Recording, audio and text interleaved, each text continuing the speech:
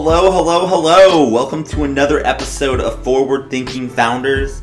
I'm so glad to have you here. Before we get into today's episode, I want to tell you about something that I'm doing later this month, in January. So I'm hosting a meetup for the podcast, the Forward Thinking Founders Meetup. I'm inviting every guest I've ever had on. I'm inviting any angel investor who's an angel investor in the podcast. And it's going to be a lot of fun. We're having it at a great location in San Francisco in late January, and I would love for you to come. Right now, there's two ways for you to come, really. You can buy a ticket on Eventbrite for $50, or you can do what I want you to do in the first place and become an angel investor in the podcast. If you become an angel investor in the podcast, you get to come to this meetup, complimentary to what you pay, which is $10 a month or $100 a year, on top of all the other benefits you get for being an angel investor. If you go on my Twitter, which is Matt_Sherman, you'll see that I am playing some interesting games. If you want to come for free, you have to find someone with a promo code. So if you're interested in doing something like that, head over to Twitter at Matt_Sherman. But if you just want to go, you don't want to play games, you just want to meet amazing guests that I've had on the podcast, just become an angel investor. You can do this at glow.fm/F20R. What you get is obviously access into the meetup, you get premium content, you get an online community, and you get my highest graces and my thank yous because I really appreciate the supporters. So, that's all I have right now. We're going to get into the podcast, but if you want to come to the meetup, then become an angel investor or pay $50. Up to you. With that, let's get into today's episode. Run it!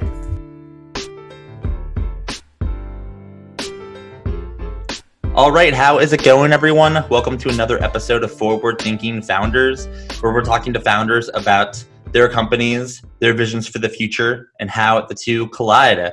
Today, I'm very excited to be talking to Ed Harris, who is the creator of Sharpest Minds. Ed, welcome to the show. How is it going? It's going great. Thanks so much for having me, Matt. It's really great to be here.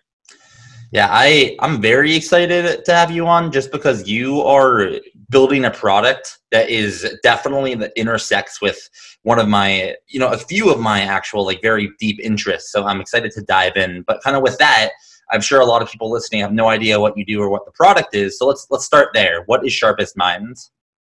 So Sharpest Minds is a mentorship program for machine learning and data science that is powered by income share agreements. And if you haven't heard of income share agreements before, what that means is that if you're going through the mentorship, you don't pay anything until you're hired. And when you're hired, you pay a percentage of your first year of salary. And mentors do income share agreements with mentees individually. So that means that your mentor will individually be like, I'll ask for 5% of your first year salary or whatever, and Sharpest Minds makes money in a similar way. Okay, so let's walk through almost the UX. If I was if I am a mentor. So let's say I'm a data science whiz, which I'm not, but we're pretending that I am. And so I would do I go onto the platform and just raise my hand and say, hey, I want a mentor? Or actually, can you just walk through the process of how a mentor gets involved, and then we'll do the opposite side after? Absolutely, yeah. So it's pretty straightforward. As a mentor, you have to apply to join as a mentor. And what we do is we do a screen of your LinkedIn and experience and so forth. We do an interview and onboarding and screening. And then from there, you come on board, answer a few questions we use to help match you, and you can, mentees will generally apply to you. So generally, you sit back and mentees will apply to you, and you can interview them and decide, does this feel like someone that I'd like to work with or not? Because if you think of it from the mentor standpoint, a mentor who wants to work with a mentee is effectively an investor in that mentee. So if you're a mentor, you're like, yeah, I'm going to invest my time, my valuable professional time that is worth quite a lot per hour into you. And so I need to screen you and get a sense of who you are. I want to enjoy the experience too. So I want to chat with you and figure out just are we personality wise compatible?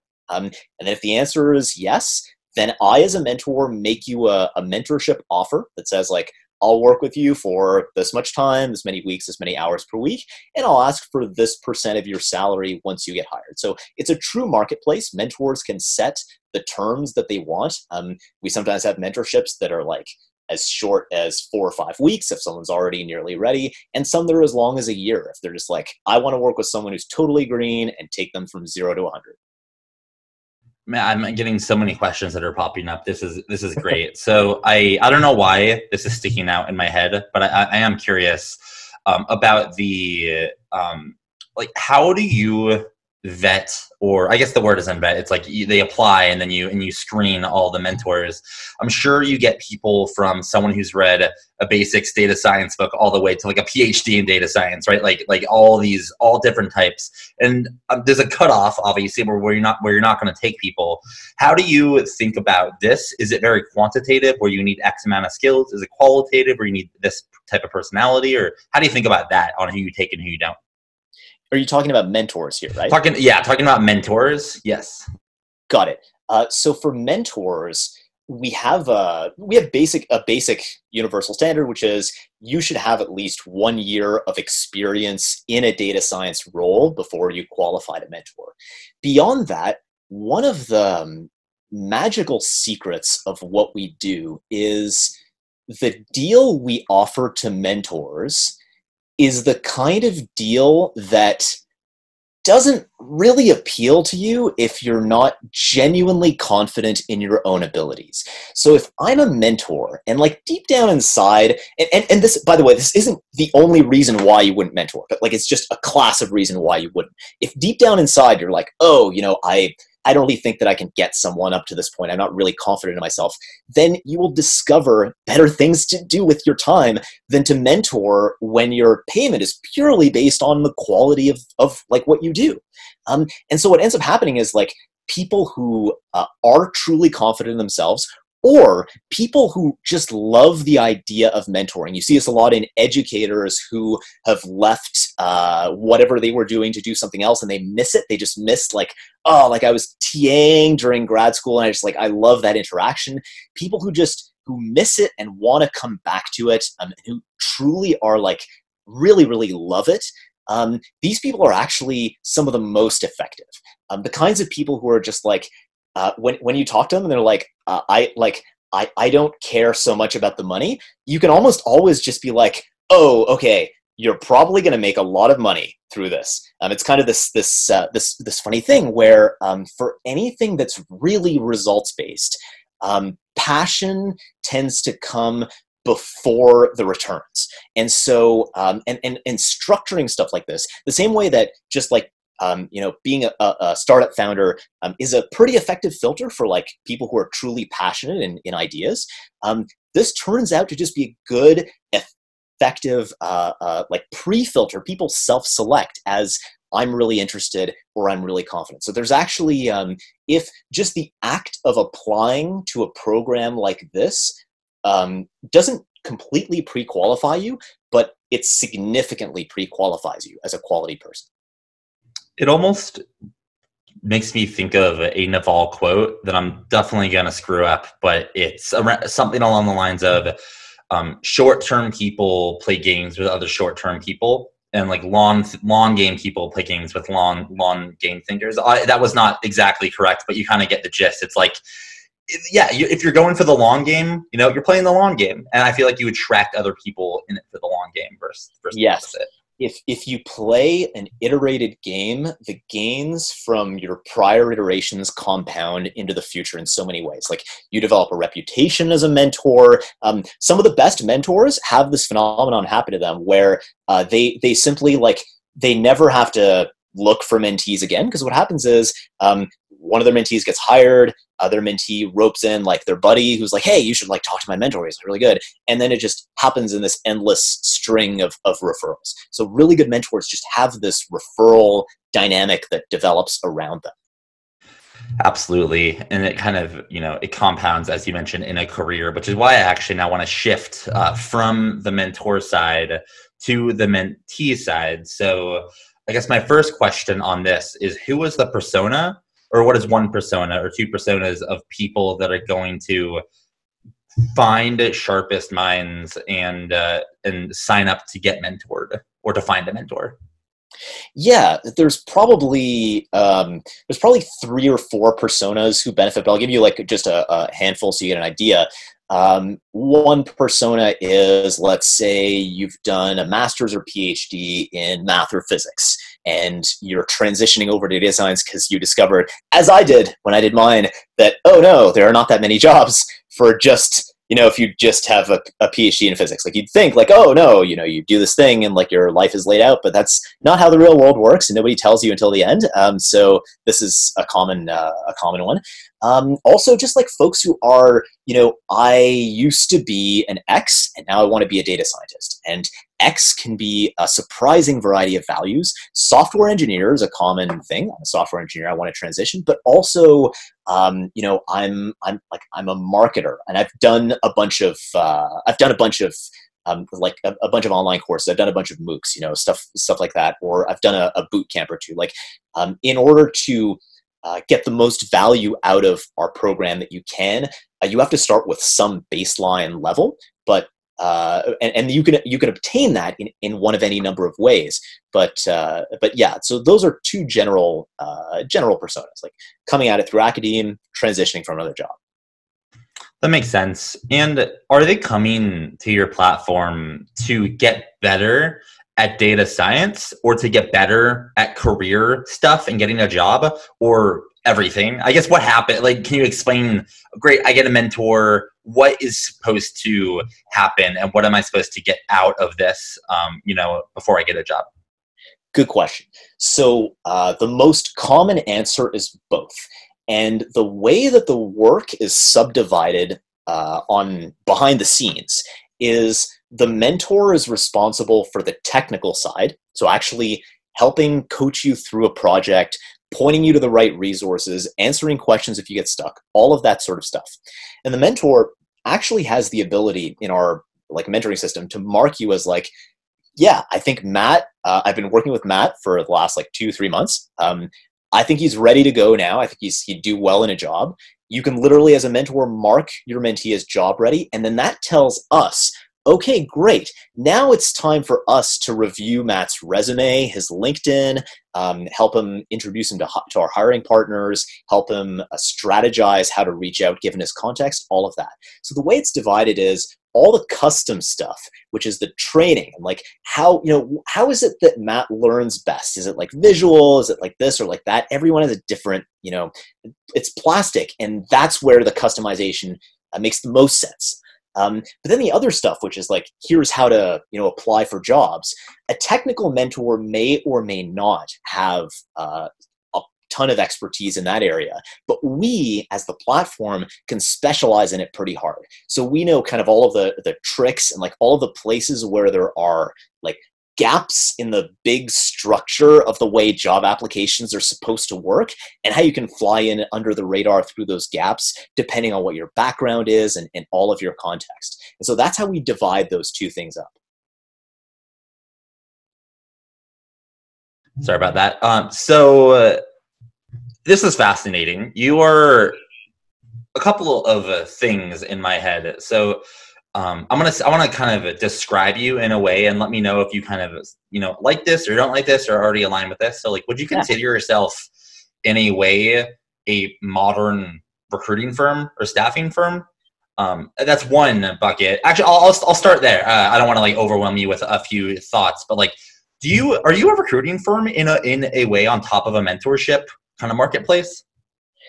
No, we are not. And the thing that makes us definitely not a recruiting firm is that we don't charge companies for placements, and we never plan to charge companies for placements. This is important. We actually used to run, like the thing we used to do before this, our previous company was kind of a recruiting firm. And one of the things that did to us was that the person who is paying you money is the person who is your customer and the person that you end up ultimately serving. When a company pays you money for like a placement, it does stuff to like to your incentives. So for example, if, back in those days when one of our students or candidates would get a job at a company that we didn't have a deal with, like, we'd be really happy for them. We'd be like, oh, this is great, but we're not like, it's not great from a business point of view. And that kind of was a breakage between what we wanted as being best for our students and what we wanted as what's best for our company. And so the mentorship program that we created came in part as a reaction to our own like emotional confliction of like, oh, we want this to be true, but also we can't survive if this is like constantly like if what we want in our hearts is not the same thing as what our business wants in its like money making machine. And so the best way to build a business is to align what you really want to do with what will make the business survive and grow and be successful. And so that was the genesis of this. Yeah, that makes tons of sense. And it's so interesting because I have another comparison to make or not necessarily a comparison, but like a guess of how you could be categorized. Would you almost, this is kind of out there, but I'm going to go for it. Like, it kind of seems like because you operate on income share agreements and you let your mentors pick who they're going to be mentoring, are you also kind of like an investment firm, but not investing in like venture capital or but like, this is a realm that I spend a lot of time thinking about, and I want to like take the next 10-15 minutes to just like talk about the ISAs and what that means for like you and how it works, and then what that kind of means for the future of investing in people. So to start, let's just I'm kind of bouncing around a little bit here, but I just want to start on this. So the ISA, so a student gets a job, and then the way the mentor gets paid is the mentor gets a percentage of that student's income for the X amount of years, depending on like the deal, right?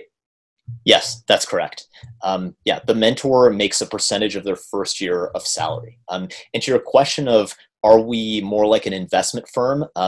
This is probably closer than the first thing. We are in a way an investment firm, and in another way a kind of platform for peer-to-peer investment denominated in hours rather than dollars. And it's not your fault that you can't quite categorize us, because we are actually, to the very best of our knowledge, the world's first marketplace for income share agreements. Nothing like this existed before us. Which is so exciting. Yeah, it's so exciting because I've had like some of the guests I've had on the podcast are have used income share agreements, like Austin from Lambda School and like Sean from FlockJ. But this is a whole new way that it can be used, which makes me so excited. I want to dive into very nitty gritty. How does what does it look like for a mentor to create the terms or pick the terms? Like, do they have I'm not even going to put words in your mouth. How does someone create a deal for someone to mentor? Yeah, so we have a standard template contract for a peer-to-peer ISA. And the way it works for the mentor is they basically just use one of our online forms in our web app and fill out the details. The details are how many weeks they're going to work with you as a mentee, how many hours per week as a minimum they're going to work with you and commit, and what percentage of first year salary they're going to ask for. So they plug in those numbers, they hit a button, and the mentee gets a notification saying, hey, this person wants to basically invest in you. Do you accept these terms or not? And they can chat about it and maybe negotiate and accept, and that's it. Okay, so I have some, honestly, they're going to be kind of weird questions, but the ones that are popping up. So I can't help but think about this from an investing angle, because I spend a lot of time just thinking about VC and that stuff. So I kind of have a few questions around that realm. Let's say someone like James Gallagher comes on your platform, and James is the youngest podcast guest that I've ever had on. He is going to be very successful. And I just know that I would love a small piece of his upside and help him get there, right? Help him get to the next level. So James is a special guy in my opinion, and I might want to create a deal that is not that like that where it's not like totally super advantageous for me because I just want him to accept. And at the same time, what if another person comes in who I have no conviction for, but like they're kind of there's a feeling that they're going to be successful? Could I create a different, more competitive deal for them based on what I'm interested? You know what I like? Am I able to have different deals per mentee? Yeah. So in other words, are you saying that I have Bob and John? Can I offer Bob different terms from John? Exactly. That's a much more simple way of describing 100%. Cool. Yeah, the answer is absolutely yes. The offers for mentorship are totally contextual, right? Because if you think about it, Bob might be 6 weeks away from being job ready. John might be 6 months away from being job ready. It only makes sense for me to tune my offering in terms of like how much time I spend and how much I ask for, given how much risk I'm taking and all of that, according to Bob and John. And like you want to make as informed of a decision as you can. Like maybe I'm like, hey, I just want to mentor someone I don't totally care, but at the same time, like I feel like Bob is like kind of an iffy thing. So like I'm not so sure about him, so I'm going to ask for a higher percentage because I feel like I'm taking more risk. But I talked to John and like, man, like this guy's like going to kill it for sure. I also know like maybe he's talking to other mentors. Like, okay, like I want to give him a good deal. Like I know that this is, so like these are the dynamics of a marketplace, right? As long as you structure it so that both parties can get the information they need about the other party and like everyone is incentivized to be honest, you can essentially let the pricing be a free variable and it will kind of settle into where the correct level is. All right.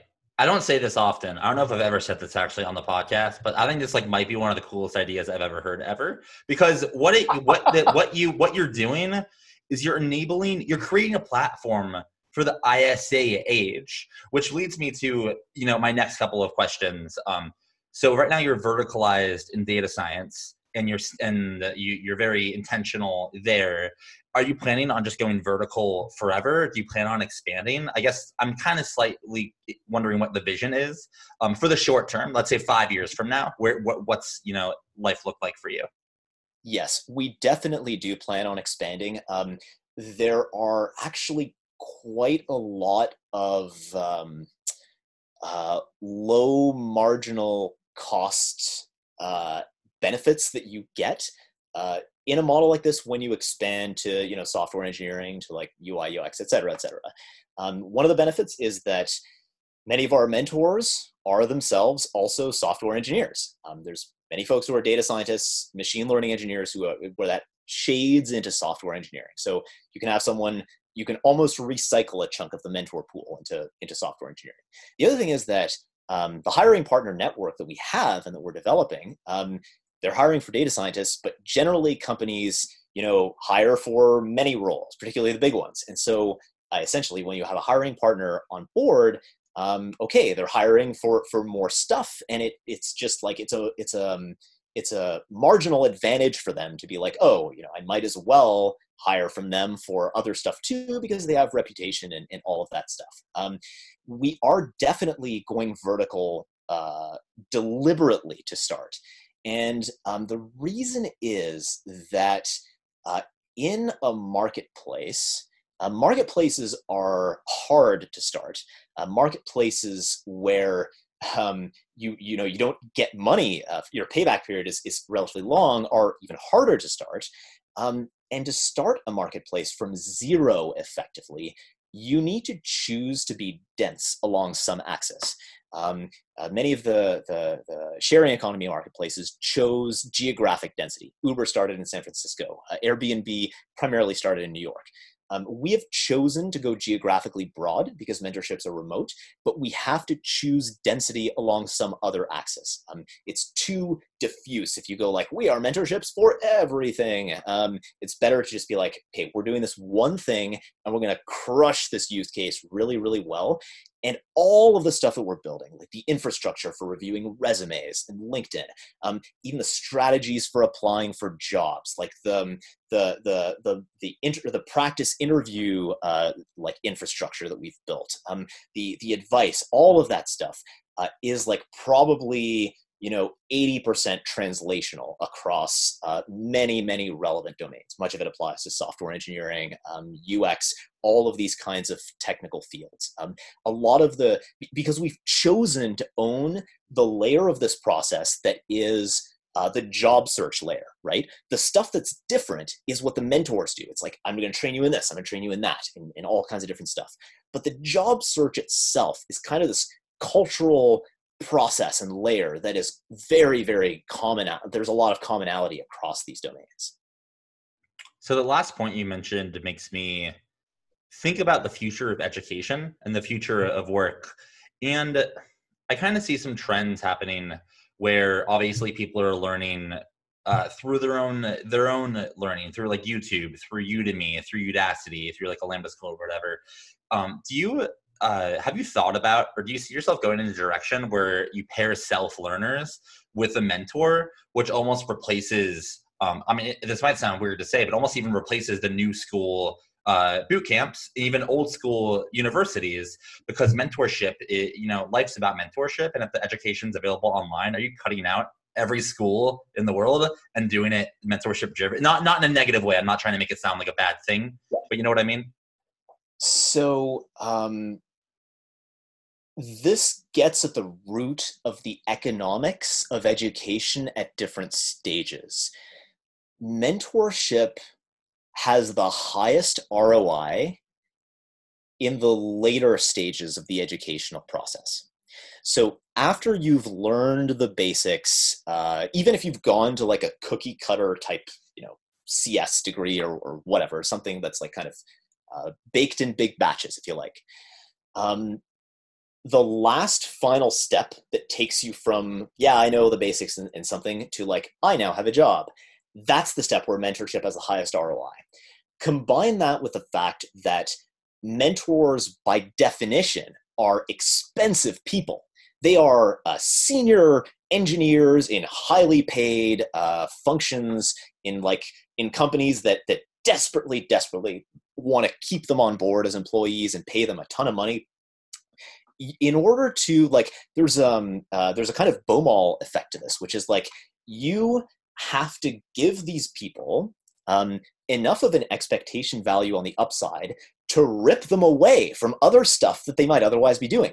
And that's hard because you're competing with Google for the time of this valuable person. And so this, by the way, this is why an investment model for mentorship is kind of the only way that can really work to incentivize this in the long term. It's the same way how we, even at our stage, we couldn't buy the time of the president of Y Combinator. We couldn't buy Michael Seibel's time for cash. We just couldn't afford it. But because we went through YC, Michael Seibel is, as a partner, an investor in us, and so we can get his time and office hours from him because of the expectation value of our own company's value. In the same way, you are, as a mentee, you're trading on your expectation value for the time of your mentor. But what that means is that earlier on, when you're learning the very, very basics, number one, it would require much more time from a mentor to take you from zero up to this secondary point.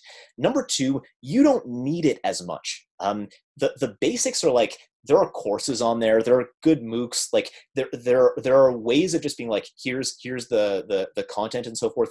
And you can train people in that context with less expensive talent and TAs. So you don't need an elite person to train you. What you need is another human being to look you in the eye and ask you what progress have you made?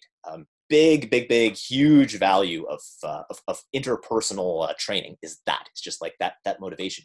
But also someone who's one or two steps ahead of you in the process. And so you see outfits like Lambda School do it that way, where they have later students helping to train the earlier students, less expensive people, because at that stage, when you're kind of at the trunk of the tree, it makes sense. You don't need super expensive people to train you yet. It's only when you've passed the point of stuff that can be learned in a big batch format.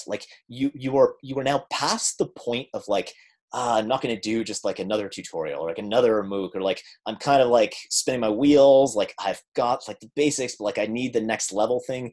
That's the magic moment where mentorship of an expert is actually going to get you to the result that you're looking for. So this is a long-winded way of saying just like mentorship itself lives at the top layer of education, whereas other ways of learning are probably better to make up the bottom layer. I want to keep riffing on this because this is, this is in some ways like my world. Like my last company was on this, and the current company I'm working for, Prenda, is in this world in some capacity too. Love Prenda, by the way. Prenda is fantastic. I should honestly just do a separate podcast just interviewing Kelly, because man, what a cool company.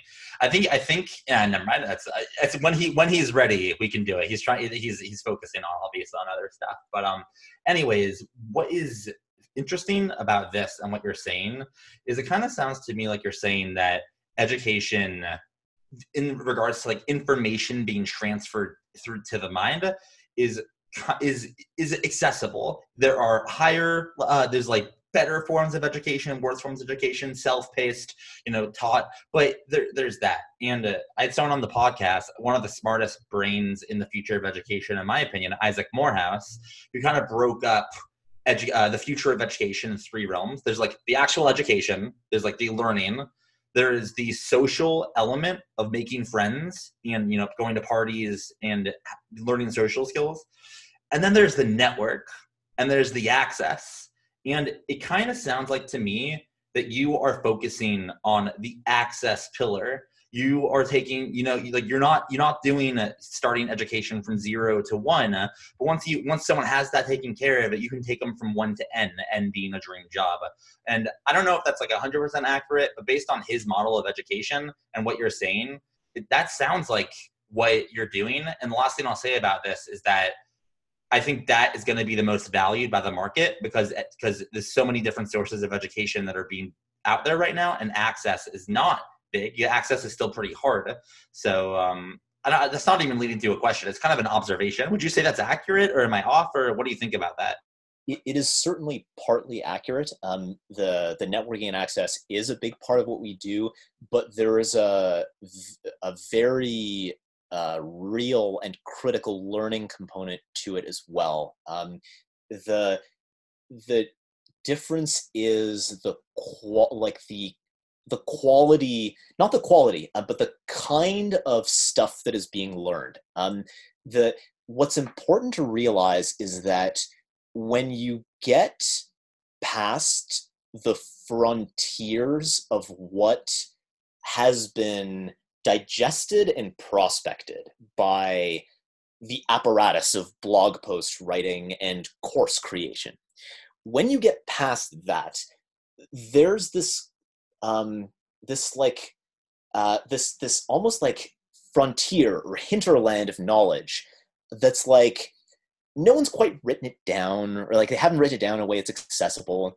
It kind of lives in the heads of the practitioners because they've only just learned it, and they're kind of like at the rock face, like doing the mining, right? Like this is the jump from like, oh yes, like this is the comfortable town of knowledge to like this is out in the wilderness of the forest and no one's ever been. There's this region in between that's like, well, we haven't mapped this out as a civilization quite yet, but the knowledge exists and it's really, really important. And the signaling that comes from the knowledge, in other words, the ability for you to sit down at a whiteboard and discuss a problem as though you've been discussing this sort of thing with an expert for the last 2 or 3 months, which you have, that signaling gets picked up by the people who are interviewing you, and they go, okay, I don't know quite how this person did it, but like, damn, like they seem like they've been at the rock face somehow, or they've spoken to like one of the grizzled people who's come back from it. This level of knowledge is like, it's very important. It's not something that's been described very well anywhere, because it's like this amorphous thing that's still forming and congealing. And as our civilization learns and grows, 6 months in the future, this knowledge might now exist in the form of a nice packaged blog post. And so you're always kind of chasing it, but the practitioners are the ones who are at that like level of frontier knowledge. And so I think that the learning part of the like trio that you said there, it's easy to ignore because there's not a word for it, but I'm trying to describe it as vividly as I can because it's so important, but it just kind of like, it lives in our blind spot. I feel like what you're talking about can be, an analogy can be made to what venture capital was like before Brad Feld wrote Venture Deals, which was kind of like the handbook on how to raise money. And before then, no one knew what the hell it was unless you already did it. So that makes a lot of sense. And I'm just amazed by your just like unique perspective on this. And I have a question about that. Where did you obviously have some opinions on what you're building, and you have to. It's what founders have. They have opinions, and then they go after them. Where'd you learn? Maybe the right word isn't opinions, but you have some thoughts on the industry and where it's going, and you're trying to capture, kind of like intersect it. How'd you get these opinions or these thoughts? Where'd they come from, or how'd you develop these theses? That's what I'm talking about. Your thesis. Mostly direct experience. We were in data science as an industry for, a year and a half, like doing this recruiting company before this. That gave us insight into the industry. And then once you have insight into the industry and you start doing a slightly new thing in it, it's easy to resolve what's industry weirdness and what is due to this new thing and new area. But direct experience, talking to lots and lots and lots of people, going through it, and being lucky enough to have accidentally built something that works. Definitely. Cool. So I want to shift the conversation slightly to a little more future looking. And I don't know if this is necessarily a fair question because everything has patterns and everything's different as new industries come up, but I do want to ask it. So obviously the reason these like new companies are able to be built, like Uber was able to be built because the smartphone recently came out, and these like platform shifts, right? And soon, we're going to have a VR platform ship. In my opinion, I just ordered the Quest today, so I'm on this like VR high. It might be blockchain, it might be no code or whatever. And when a new platform is created, it's this whole new forest that no one has discovered. No one has chopped down any of the trees. No one has written a blog post on any of this stuff. So do you have a framework in your head for how to think about platform shifts and kind of think about how to go into that uncharted territory that you were talking about that's in maybe people's heads, but no one's written it down? How can you get that information and be the person to write that post 6 months later? This is a really good question. We could also jam on it too. It's definitely not an easy question, but it's one I am curious to see if you have any thoughts on, just because you described it perfectly. There's a realm of information that is not written down, but it's in people's heads. So I just want to keep diving into that. To an extent, the problem here is that by the definition of newness, there are no rules, right? Like there's a certain, like, as the explored territory grows, essentially the standard rises. The standard just rises with what's already been explored. When you clear that bar, though, there is an extent to which you're just on your own and you've got to figure it out. You kind of just have to follow what it is that you're truly interested in, and that's something special because it keeps you going past walls that will stop most other people. And just getting past those walls is like a big part of the problem. But the other thing is, like, sometimes, most often, there's just nothing behind the wall, and so you just wasted your time. This is just the way it is. You have this unexplored landscape of hills and valleys. You're maybe trying to, get to a valley, let's say, like that's your goal. You have to climb a hill to get there. But sometimes there's just no valley, or the valley's not worth it. The point of unexplored territory is that nobody knows what's in it or exactly how to explore it. The one technique that this is, by the way, an almost perfect analogy to gradient descent in machine learning itself. Is like you have this big territory, and like how do you explore it?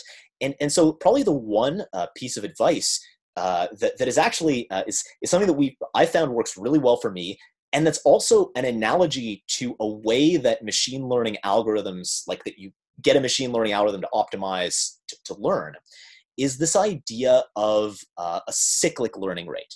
So that means diving really deep into something, and then after you've done a deep dive and worked like heck for a long time, taking a step back and like thinking about like, okay, am I even doing the right thing? Am I aimed in the right direction? And this is something that, like, good machine learning, it's a machine learning optimization strategy. It's like your goal in optimizing and in like, you know, descending these gradients is like, you want to find a valley that's really broad, because it means that what you've discovered is a general truth about the world. If you find a valley that's too narrow, you've kind of found a pathological case. And so you want to be able to jump out of narrow valleys by taking a break, looking back, and like doing a bigger jump than you otherwise normally would. This is probably the best kind of generic advice I have for a situation like this. Yeah, it's really cool how you can tie that to an actual like algorithm, or I don't know if you would call that an algorithm, but like something that happens in machine learning. Obviously, I'm showing my depth of knowledge in regards to the technology, which is not much. But the reason I bring that up is because something I'm seeing, and I've been very active about this on Twitter, for better or for worse. But the SEC, the Security Exchange Commission, which kind of just they do a lot of things, but one of the things they do is tell you who can invest in what. And right now, like, startups cannot get any investors unless they're an accredited investor, which means for people listening, $1 million net worth or $200,000 in salary 2 years in a row. And they have now been talking about eliminating that and changing it so anyone can invest. And here I am, I'm just like, wow, like, I got a podcast where I talk to, you know, a bunch of early stage founders, and I feel like I'm pretty good at finding early stage people. Like, what does this mean for me? And like, you know, and I'm just starting to go through the mental cycle of this could be a brand new forest to explore, and I'm ready to like put on my goggles, break out my axe, and start exploring. But it's just, you know, obviously they have to change the regulation first. Yeah, I think this is a really fascinating idea. I think it might net be a really good thing, but it's also it has the potential to be something that is less than good for the average person, because one of the things that we see historically is when you, like, the rule for accreditation came in the wake of the dot-com basically, where you had people lose their life savings, right, over all these things.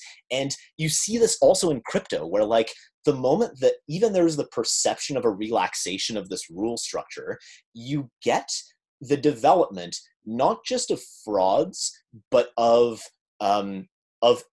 business adjacent structures that are optimized for pure investor fraud. Like, they are literally, you get the incentive gradient is so strong that you end up with a group of people who, you know, because they just like, they forgot about their morality or whatever, they like, they go to bed at night thinking of like, how can I fraud people the best? And they wake up in the morning and they work 9 to 5 on this thing that's designed to fraud people the best. So the risk isn't like relax the condition and like everything will be as it was before, except more people will be able to invest. It's like, relax the condition. That causes an incentive of like giant fraud, depending on how much the condition is relaxed, because it's going to be different. But like, that may create like an incentive for just giant fraud machines to come into existence to extract wealth from people. So I think there's probably a way that they could do this really well, but there's a history of potential risk with something like this. So something that I've seen from a company called Republic, which actually allows anyone to invest in any startup through crowdfunding. It's through the SEC, but it's just this very kind of high friction way. And Republic, like when I'm on it, it limits me on how much I can invest. And it right now, I think it's like $2,000. I think I've invested like $200 in the last year. Like I'm not a wealthy person, at least yet. But if I was wealthy, and let's say I got wealthy from real estate, right, not tech. I can't go on in Republic and invest 100K into a startup. Like it caps me. And I feel like it would be smart for the SEC to do the same. But at the same time, like the SEC is not going to build technology to cap everyone. That's not going to happen. So I guess I'm also intrigued to see what will happen there. My last point on that is all I know is that, I feel like I'm a pretty good person and a pretty moral person. And if the SEC changes their laws to allow anyone to invest, or at least allow me to do investing, whatever it is, I feel good about that because I think, I would do good things with that money just based on like the quote unquote deal flow I see. And it's just exciting for me, although I do know that, a lot of people would take horrible advantage of it and lose tons of money and rip off a lot of people. It has the potential to be a spectacular benefit. Don't get me wrong. I think the reason why the current regime is in place is that it's simple and cheap to check and enforce, and it's reasonably effective. There's probably a lot more of the rule space that could be explored. Are you familiar with the seal put on by Earnest Capital? Are you familiar with either of those names? No. Okay, so Earnest Capital is this company similar to like an indie VC or it's pretty much revenue-based investing. What that means is Earnest Capital has something called a seal, where I think it means a shared earnings agreement. Something, I'm not getting the acronym right, but similar to you, but instead of investing in people, they just invest in companies. But and instead of getting equity, they get their principal plus 2x or 3x or something like that. And it just makes me wonder what the future of investing is going to be. Do you have any thesis on the people side? Like right now, you're enabling people to invest in other people through your platform.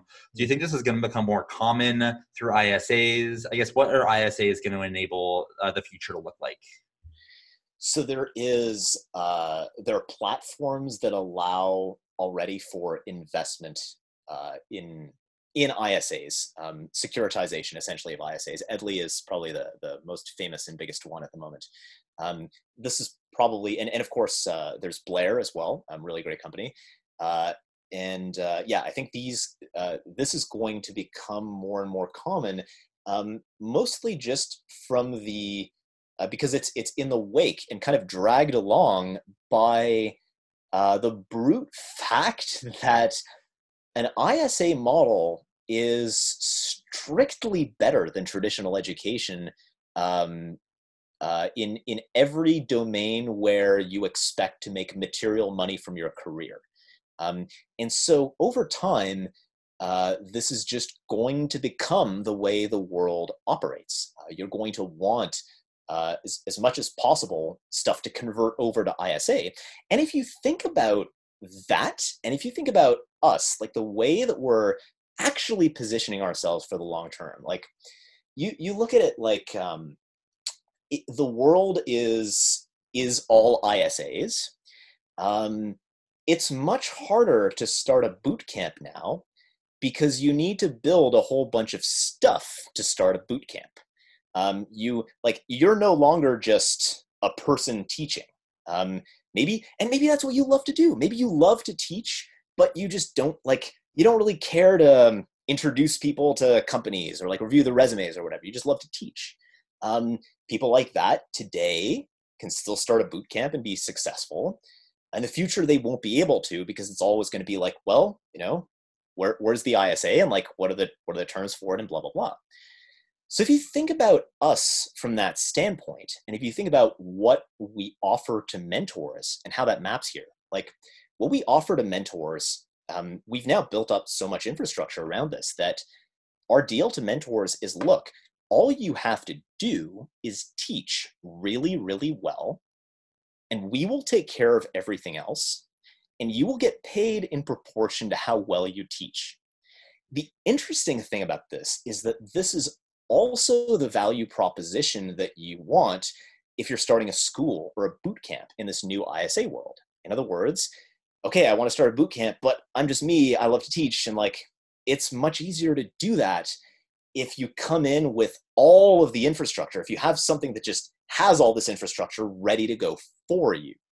And so without going into too much detail on this, we are starting to see this sort of thing happening already in kind of an early phase. So this is probably the future thing that we're most excited about. And just like, because we're built ultimately as a thing that's supposed to give you superpowers, right? As an enablement, as a true platform that gives more than it takes. Like the same way that Shopify is there to make its stores great, we're there to make our mentors great at making our mentees great. That's our purpose of existence. And so if we are able to do this, not just at an individual mentor level, but at a level of institutions and schools that go in different areas, I think this is very interesting because the ISA wave kind of sweeps the rug out from under anyone who wants to start just a boot camp that just teaches. But if you build all of the stuff and the pieces in place to allow that to happen, once again, I think that you get an amazing world because you get people who truly are passionate about teaching truly for the right reasons. This is so good. I have a couple more questions and we'll wrap it up. I believe I think this is going to set a record for longest podcast I've ever recorded. So great. I have one last question on this ISA realm, and then I have the standard final question that I always ask. Do you see the world or any country or, getting to a place where I see someone who, let's say they're 18 or 16 or, they're young and they don't have money, but I know they're going to be big. And I say, hey, Susan, here is $2,000.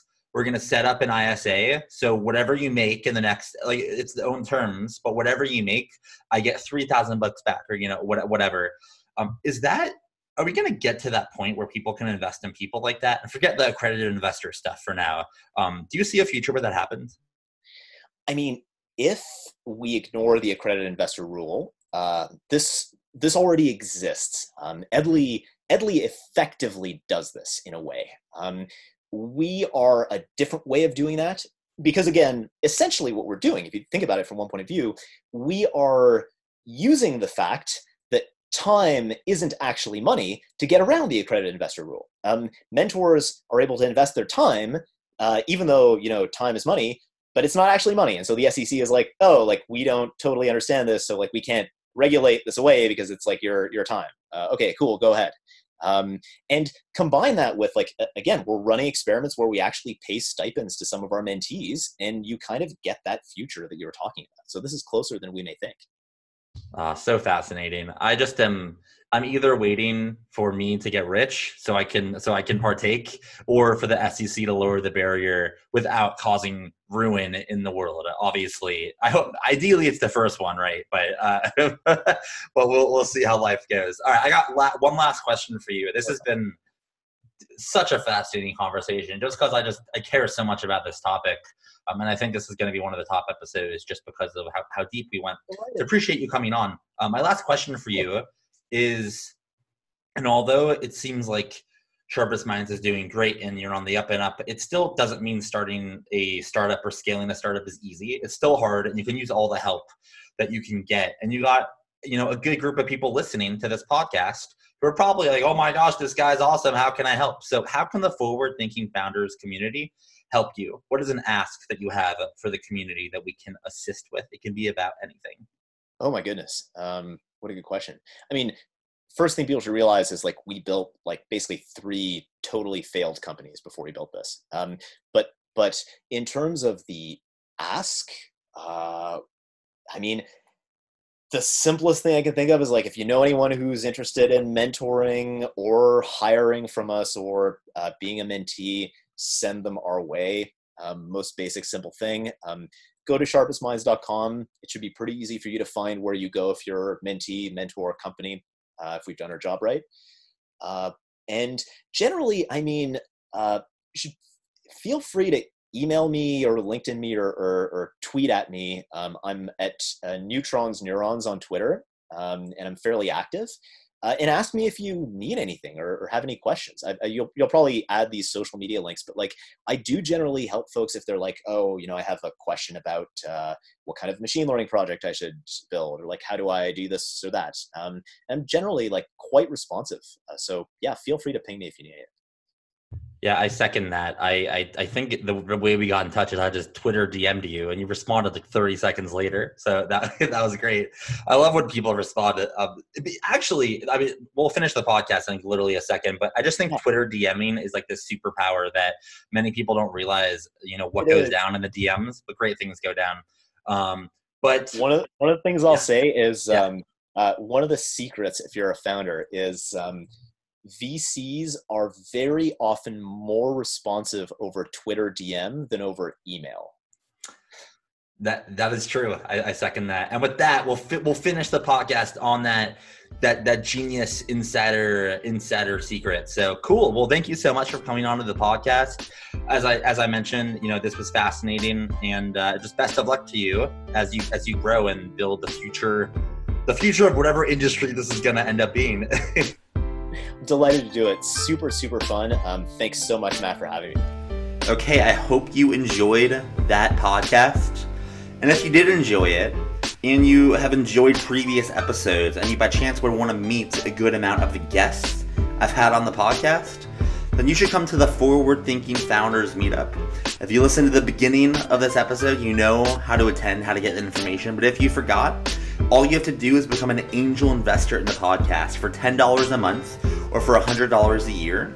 You get access to all our in-person events and online communities and premium content. It's a hell of a deal, and let me be honest, it really supports me as a creator. So if you're interested in meeting some of the guests and me, your host, at this meetup in San Francisco late January, go to glow.fm/F20R. And let's make it happen. Hope you have a great rest of your day, and I will see you tomorrow. Peace.